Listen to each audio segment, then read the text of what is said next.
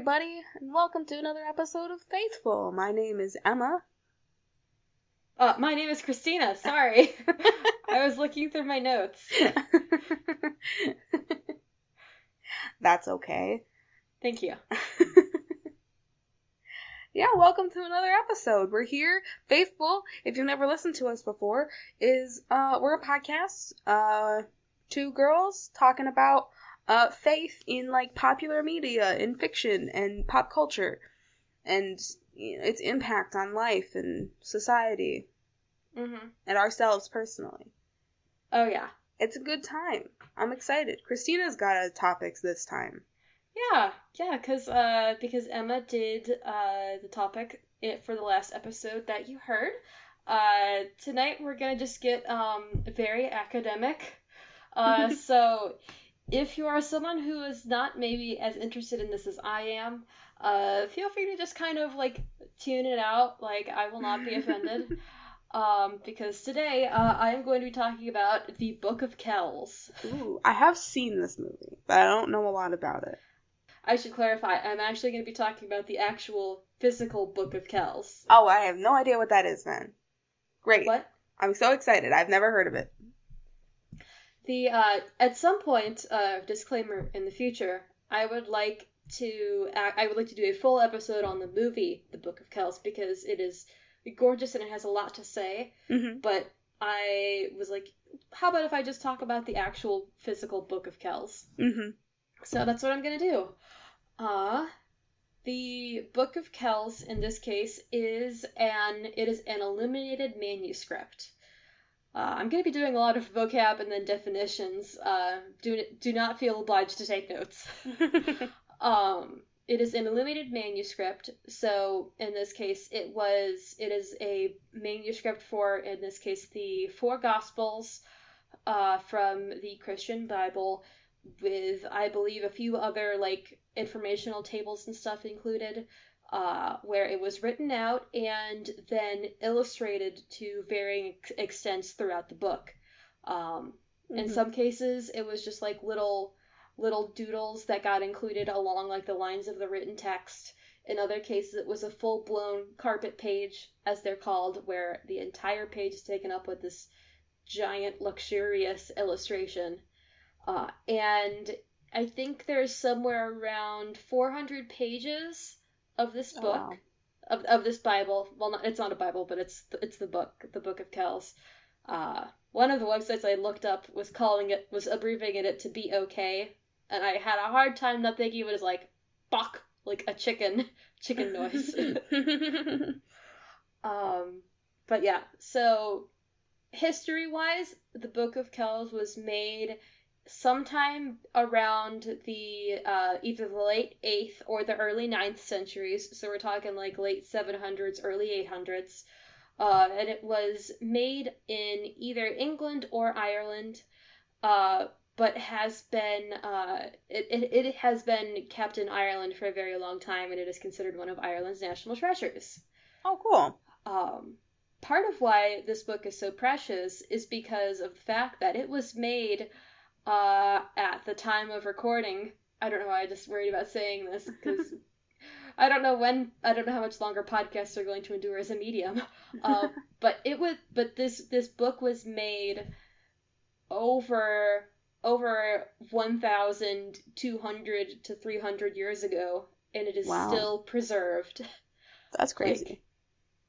It has gone through a lot. At one point, it was stolen by Viking raiders because at the time of its creation, it was made with a very ornate decorative cover inlaid with gold and jewels. And when the abbey that the Book of Kells was kept at was ransacked by Viking raiders, they tore the cover off the book and left the rest of it, presumably in some kind of a puddle. Oh, no. Or buried in the dirt. And then they found it after the raid had happened, and from there on it's been very, very carefully preserved, rebound through the years as need be, and now it is at Trinity College, I think, in Dublin, Ireland, or maybe Dublin. I don't know how to pronounce it. and I have people that I should have asked beforehand. I think in America it could be either way. Okay, cool. I apologize, I am American. But yeah, part of what makes the Book of Kells so iconic is because it is so heavily illustrated and so intricately illustrated. Like, the book itself was assembled on using vellum for the page material. Oh. Vellum in this case is essentially the processed skin of calves. Mm.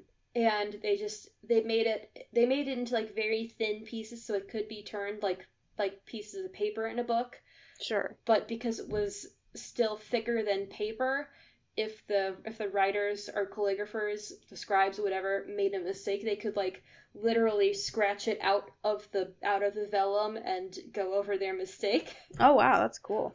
But yeah, so like this entire book is made out of vellum, which I don't think holds up the best. Definitely better than paper, but less well than other materials.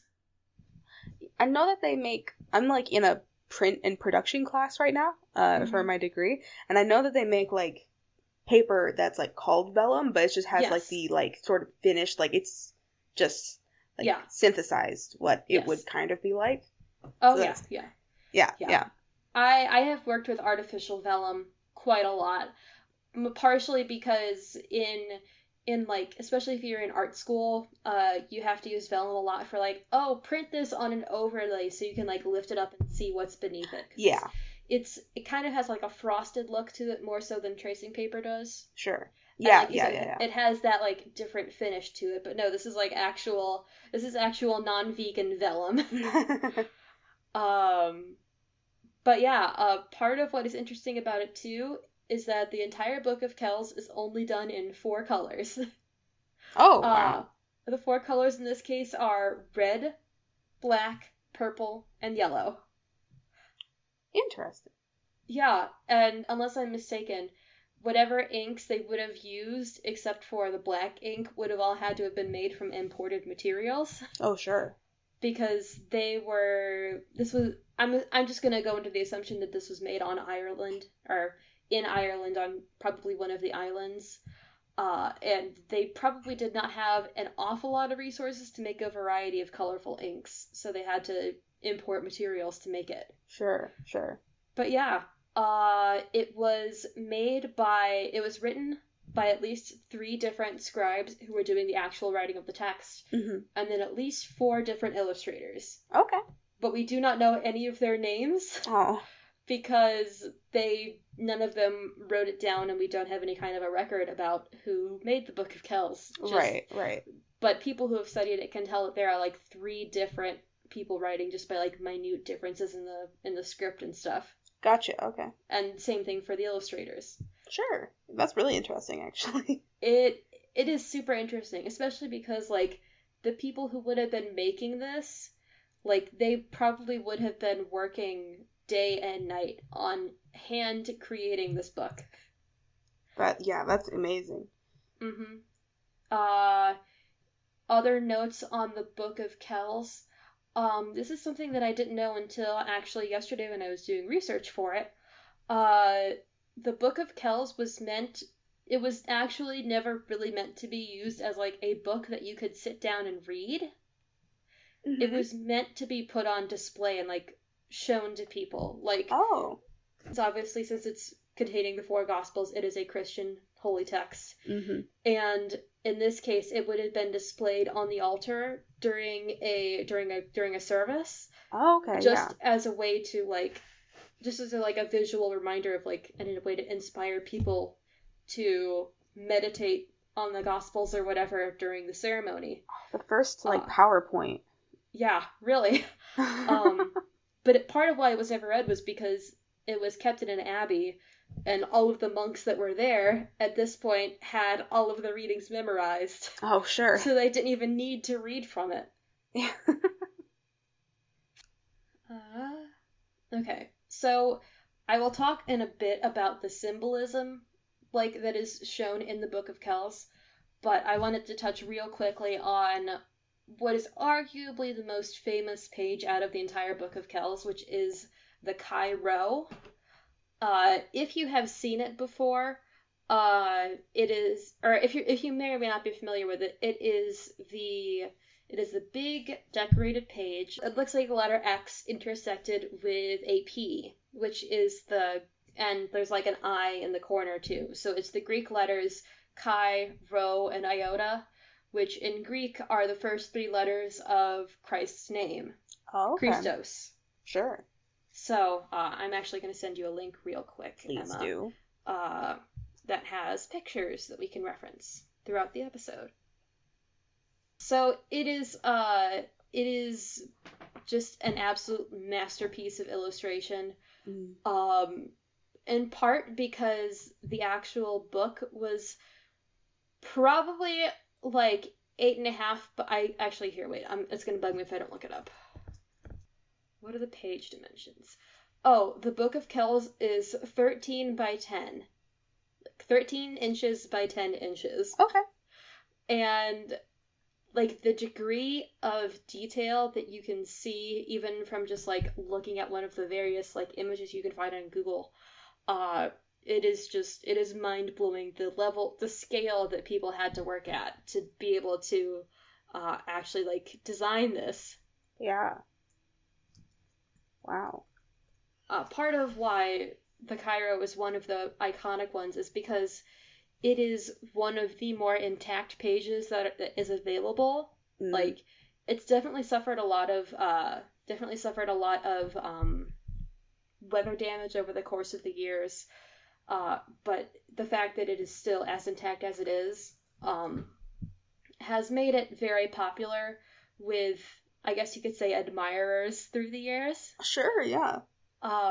When I was looking up ways that like people have used the Chi Rho over the centuries, and apparently at one point it was very common for like famous people, or not famous people, but people with money, to embroider pieces of the Chi Rho like on their clothes. Oh, wow. They would put it on their clothes.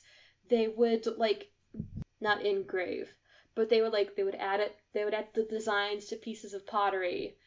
Oh, they sure.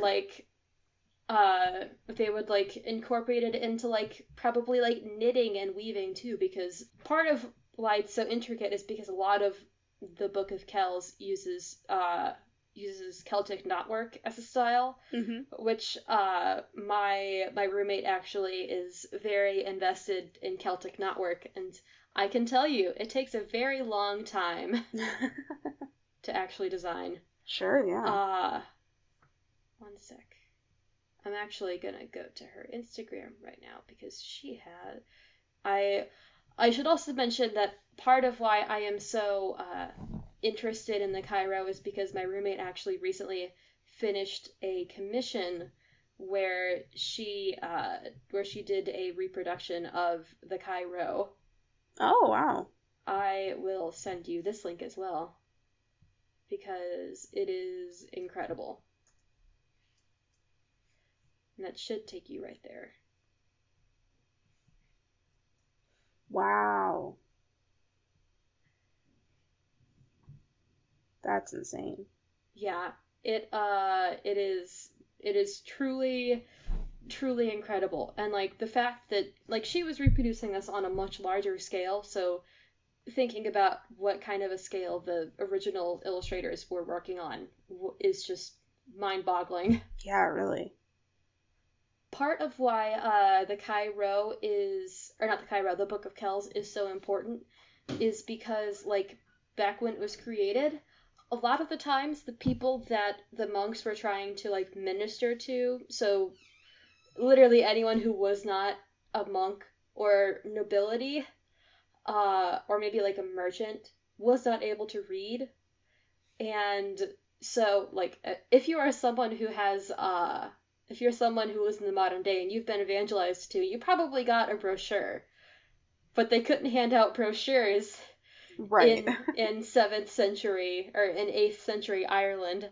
Right. So what they would do is they would have illustrated manuscripts, maybe not to this extent, but they would have things they could show people to help them tell the story and to help the listener understand what was going on.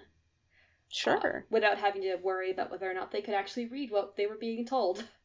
That makes a lot of sense. And as far as the most of the, I'm kind of skipping around my notes here. Most of the pages of the Book of Kells have what is called a historiated initial, which is essentially like where you start a page with a big fancy letter. Right, sure. Like the SpongeBob gif where it's like, oh, or not the SpongeBob gif, the SpongeBob bit where he starts writing and it's just a big fancy letter T and the word the. That is a historiated initial. Got it. In general, if the Kells illustrators did not have a certain thing they had to draw for a page, like if they didn't have to draw the Chi-Rho, if they didn't have to draw a particular portrait of a gospel writer, they pretty much just filled like the margins and the historiated initials with whatever they wanted. Usually it was something vaguely related to the text that it was going to be accompanying. Sure. Like, there's a part in which they mention the word turn away, and the drawing by that is of a figure literally facing away from the word turn away. Like, showing like, yes, hello, turn away. They also apparently included these illustrations as a way to, like, serve as a hyphen, like a text break. Oh, sure. So they would finish a line, realize they'd run out of room, draw an illustration with like red dots around it, and then continue the text as part of that illustration. Yeah, okay. Which is just like, to me, that is the most roundabout way of doing that, but you know what? The illustrators and the scribes were almost certainly not in great working conditions, so if it made them happy, good for them. Okay. How are you feeling so far? I kind of threw a lot of information at you. No, it's good. I'm following it. Okay, cool. Feel free to stop me. Otherwise, I am going to go into some of the more symbols that are shown in the Book of Kells. Go ahead. This section is a pretty good section. Obviously, since it is a holy text, there's a lot of symbols in it. Yep. Obviously, there's a lot of symbols that are meant to symbolize Christ. Notably, a lot of the symbolism in the Book of Kells are of things or figures or of things or figures or stuff from the natural world that not only has a connection to Christianity, but also to like actual like Celtic religious tradition or more of like the pagan traditions, whatever, however you want to phrase it. It's connected to both. Got it. Okay. Which is interesting because like in the spread of Christianity, I think it's probably fair to say that a lot of the way that Christianity spread was by appropriating local traditions and repurposing them to support Christianity's own ideals. True. And needs as they came across them. Yeah. Notably, like, there's, like, the actual Celtic cross. Like, you know, you've probably seen it. It's, like, the Celtic knotwork and everything. And it's got, like, the circle around the center of the cross. Yeah. That is a symbol of the Celtic sun god, Tyrannus. But also of Christ. Yeah. Because Christians were like, yep, that's a cross. We're going to take that, put that in our grocery bag. All of the Celtic knotwork is a symbol both of eternity and protection from evil, but also in some cases of the Christian Trinity. Because it's usually like based on like a 3-point system or something, and 3 points for the Trinity. Apparently there's a mention of the Tree of Life, which is strictly a pagan connection, because it is like apparently in Celtic tradition, the Tree of Life represents both, like, everything that you could need in life, as well as the connection between the afterlife and the mortal coil, such as it were. Sure. There's a lot of books shown in the Book of Kells, like, people are portrayed as holding books, reading books, that kind of a thing. Oh, sure. To tie back into the whole using the Book of Kells as, like, a missionary aid to go out and speak to the people. Yeah. Yeah, they were not necessarily subtle with this. They're like, see this picture of a guy with a book? That's me, and it could be you too. Mm-hmm. Yeah, I mean, subtlety has no room when you're putting gold leaf on the inside pages of a book. Yeah, for real. There's a lot, I didn't know this beforehand, there's a lot of angels in the Book of Kells. Traditionally, angels are meant to be, like, the messengers of Christ. But in the Book of Kells, a lot of the ones that are depicted are smaller, like, and they're like hidden in and among the different portions of illustrations, because at the time, people believed that angels hid from all but a chosen few people. Oh. Which was why but that angels were just everywhere, but you couldn't see them because they were too small. Not that they were invisible, they were too small. That's adorable. It is adorable. So they put lots of little tiny angels all around the Book of Kells. I actually love that. I kind of love it too. They mention, I saw an article which mentioned, like, the lozenge as a part of the Book of Kells, which in this case is, like, a diamond, like the traditional diamond shape. Oh, okay. And apparently it's because it's a cosmic symbol for the 4 points means the 4 corners of the earth, with Christ at the center of the universe or something. That, to me, that's a little bit more of a stretch, but, it's fine. I found a source, I can cite it. Since the Book of Kells is mostly the 4 Gospels, a lot of the images that are shown are ones relating to the 4 Gospel writers. Sure. Or, as they're called in at least Catholicism, maybe also other sects of Christianity, the evangelists. Yeah, I've heard that. Yeah. So there's Matthew, which is the first gospel.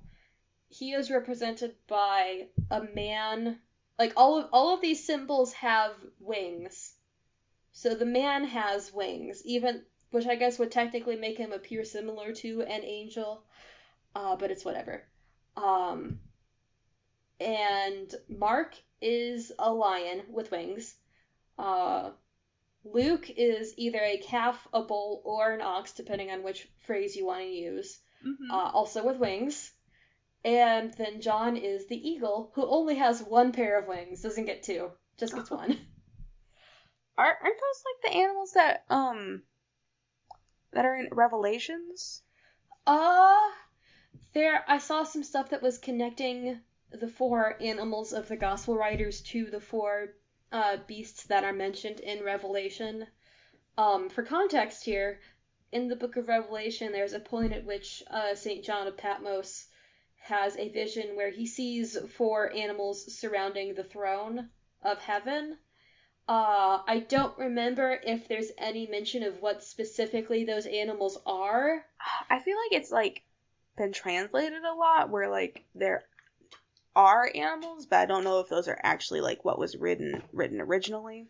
Yeah, because that's the thing, like, it's similar to, like, a lot of symbolism, like, once a meaning for a symbol becomes popularized, like, people will go back and work it into whatever they can. They will apply it to whatever they can. Yeah. And then it gets passed on through generations of translations of the Bible. Yep. I also should note that apparently the 4 symbols of the evangelists also represent the stages of Jesus' life.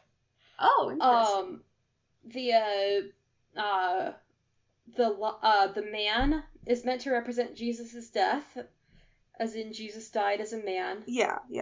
Although I also saw it represented as the incarnation of Jesus, which makes a little bit more sense than the death to me. Mm-hmm. The lion is meant as a symbol of resurrection. Then the bull represents either the Passion of Christ or Jesus' birth, because oxen or whatever were present at Jesus' birth. Although notably, the ox also represents power and wealth in the Celtic tradition. So that was a fun little connection in there too. Sure. And the eagle obviously represented Jesus' ascension, because they were like, it's already got wings. It's ascension. There you go, yeah. Some of the symbolism here is just, it's barely a reach. They went with the easiest common denominator on it. I mean, whatever helps people understand it, though, you know? Oh, yeah, definitely. I'll touch back in on the animals in a sec, because they had some real interesting ideas relating to animals and what they thought that animals could do.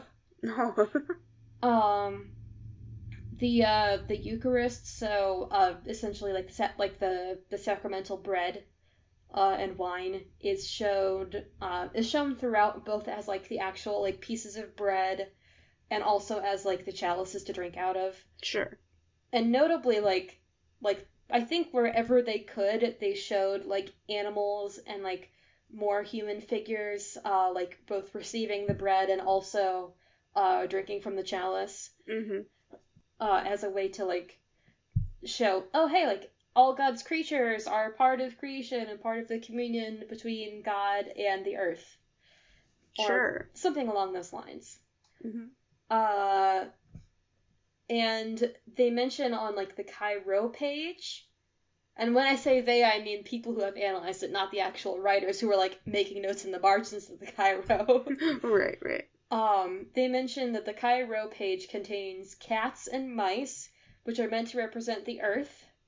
Mm-hmm. Otters, specifically otters, to represent the sea and the waters, and moths to represent the sky. Interesting. Because the Cairo page is what starts off like in the beginning there was Jesus, or something along those lines. I actually cannot remember how. I think that's Luke's gospel begins. But it's meant to like portray the connection between like, yes, here is God. God is the earth and the sea and the sky. Mm-hmm. Like, and so they put in animals to symbolize all of those. Cool. They also had a whole bunch of other animal symbols throughout that they associated with other things. There's a lot of fish, which is both linked to the miracle of the loaves and fishes, mm-hmm. which is where Jesus was essentially giving a sermon to a very large crowd of people, and it was long enough that people went to have dinner afterwards, but none of them had enough food to eat, so Jesus multiplied the fish and bread loaves that a little boy had brought with him, and from that boy's lunch was able to feed the entire large crowd of people and have leftovers. But the fish that are shown throughout the Book of Kells also apparently connect to the Salmon of Knowledge, which is, I don't remember which specific part of Irish folklore or Celtic religion it is tied to, but it's something about the Salmon of Knowledge. I did not look that part up ahead of time. That's fine. Actually, there's also a lot of snakes in the Book of Kells, but even though, you know, like, traditionally snakes are equated to, if you remember our Good Omens episodes, the devil. Yeah. But apparently that's because Christian opinion at the time was also that snakes could represent resurrection because of how snakes shed their skin. Oh, sure. And then they become like new. There are lions pictured aside from the gospel writer imagery as a symbol of resurrection, because apparently at the time people believed that lion cubs were all born dead, like they all were born stillborn. Oh. And then after 3 days, the male lion would come by and breathe on them and bring them back to life. That'd be pretty wild. That is just such a buck wild thing. You're like, God, that one's kind of on the nose. And like, I'm just surprised they didn't try to go for like the tradition of like the sacrificial lion and instead make the lion a symbol of sacrifice. Like, look at the bravery of this lion as it lays down its life for its cubs or whatever. But nope, magical lion resurrection breath. There's a lot of peacocks mentioned in the Book of Kells. Because they believed that peacock's flesh did not decay after death, so it was a symbol of incorruptibility. Oh, okay. Which, like, I don't know where you got that from, homie, but it's fine, I guess. Did they, like, just discover peacocks? I have no clue. Part of it is because, like, so many of these creatures, like, just about the only animals that are portrayed even somewhat realistically in the Book of Kells are the animals that the monks would have been able to be in contact with on the islands. Sure, yeah, no. So, like, you know, sense. Chickens, otters, fish, birds, bulls, but not lions, not peacocks, definitely not, like, angels or dragons or whatever. Right. Yeah. Then there's more like recurring vine imagery probably because of the line from I think one of the Gospels of like I am Jesus speaking where he says I am the vine, you are the branches. So the Kells illustrators were like, yep, let's go, let's get all these vines in here, fill the space. I mean, listen, so as a graphic design student, I'm doing like a magazine layout right now, and listen, if there was some motif that I could use to fill up any empty space I wanted to, I would use that as much as possible. Oh yeah. I completely understand why they were doing that. Yeah. I already mentioned the moths. They were special in this context because their natural metamorphosis was linked to resurrection. Oh. I guess they just didn't get a lot of butterflies in Europe at the time, so they were like, moths. Let's go for the moths. There's also otters, because legends say that the otters supplied the monks with fish and salmon. Oh. Like, literally just, like, gave them fish and salmon to eat. Interesting. Yeah, that was something that I was definitely not expecting to learn, regardless of how actually true it is. It's just an interesting story. Yeah, I like it. And then the other big animal connection was that the mice and the rodents were always portrayed with cats. Mm-hmm. Although there was some weird dichotomy because it was like either the rodents were being portrayed as, like, the unworthy receivers of the Eucharist, and then the cats were there to be their punishment to the unworthy. Okay. Or the mice were human sinners who were saved by the Eucharist, and then the cats were just the devil there to attack them. Both of these aren't great. Yeah, neither of those are great, especially not for the cats. Yeah. You would think that, like, they would look a little bit more fondly on cats because cats were probably helping to keep the rodent population and the pest population down, but I'll have to forgive them for that, I guess. But yeah, that's honestly most of it. The Book of Kells is just very, like, it is inspiring to me because, like, the people who made it, like, they put so much work into it because, I mean, probably because they had to, but the work that they made is very inspiring, and I haven't seen it in person. I would very much so like to, because I imagine it's something where, like, you see it, especially in person, and it's like, how did human beings make this? It's like, from my understanding, it's a very good, like, demonstration of, like divine influence on the creation of works.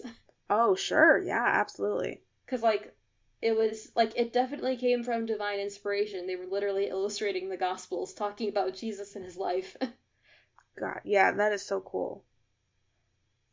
I at my church, before I moved to college, I used to volunteer as like an artist that would just draw during our worship sessions, right? And some of the other artists were a lot smarter than me and would like pray and plan ahead of time, but I usually did it standing there right at the easel. Yeah.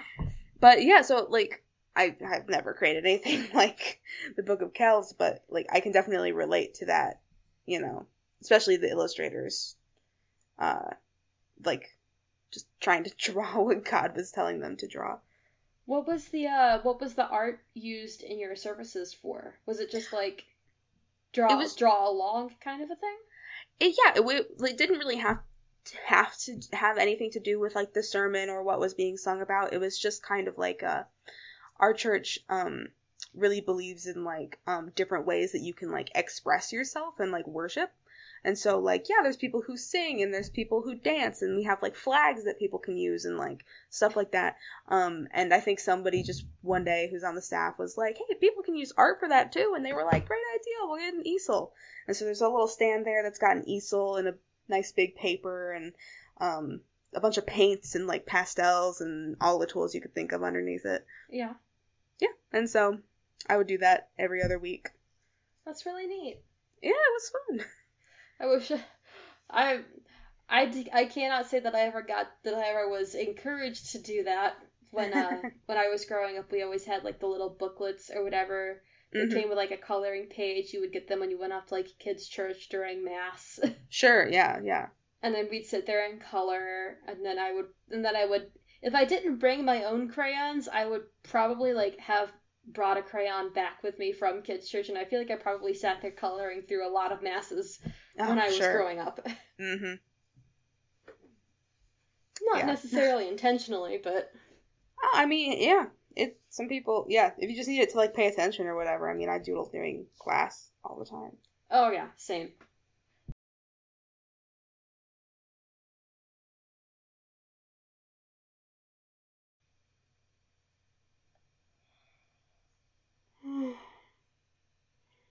Me too. Huh? I said me too. Yeah. I don't have a lot else to mention about the Book of Kells. Part of this is honestly just like laying groundwork for a future episode where we can talk about the actual movie, The Book of Kells. Yeah, I think, I would like to watch the movie again now. Like, I honestly didn't know that the Book of Kells was a thing before I watched the movie, so maybe that would help me understand it a little bit better. But yeah, I don't have a whole lot else, so I guess this is going to be a real short episode for y'all today. Oh well. You can get on to your other podcasts now. You're welcome. Yeah, it's just, this is something that I'm passionate about, and even though I can't quite articulate, like, how much it means to me, like, as far as faith or religion goes, it is important to me, and it is faith-related, so I was like, I'm just going to talk about it on the show, so. Yeah, absolutely. I love this. This was so fun to learn about. The more you know! Do you want me to do the outro then? Yeah, sure. All right. Let's do it. Well, thank you everybody for listening. Faithful, as always, is part of the Corner Podcast Network. We can be heard on Apple Podcasts and iTunes, Google Play, Stitcher, Pippa, all those good things where podcasts are found. Our theme music is called Start of Something Beautiful, courtesy of Ketsa. We can be reached by email at faithfulpod@gmail.com. That's with 2 L's. Or through our Twitter at faithfulpods, 2 L's, 1 S. And since we're still relatively new, please rate and review us wherever you're listening. We super appreciate it. And if you do review us, I don't think we've gotten any reviews yet, but if you do, we'll read it. Mm-hmm. Just so you Girl know. Scout promise. Wink. Anyway, so yeah, thank you so much for listening. Keep the faith.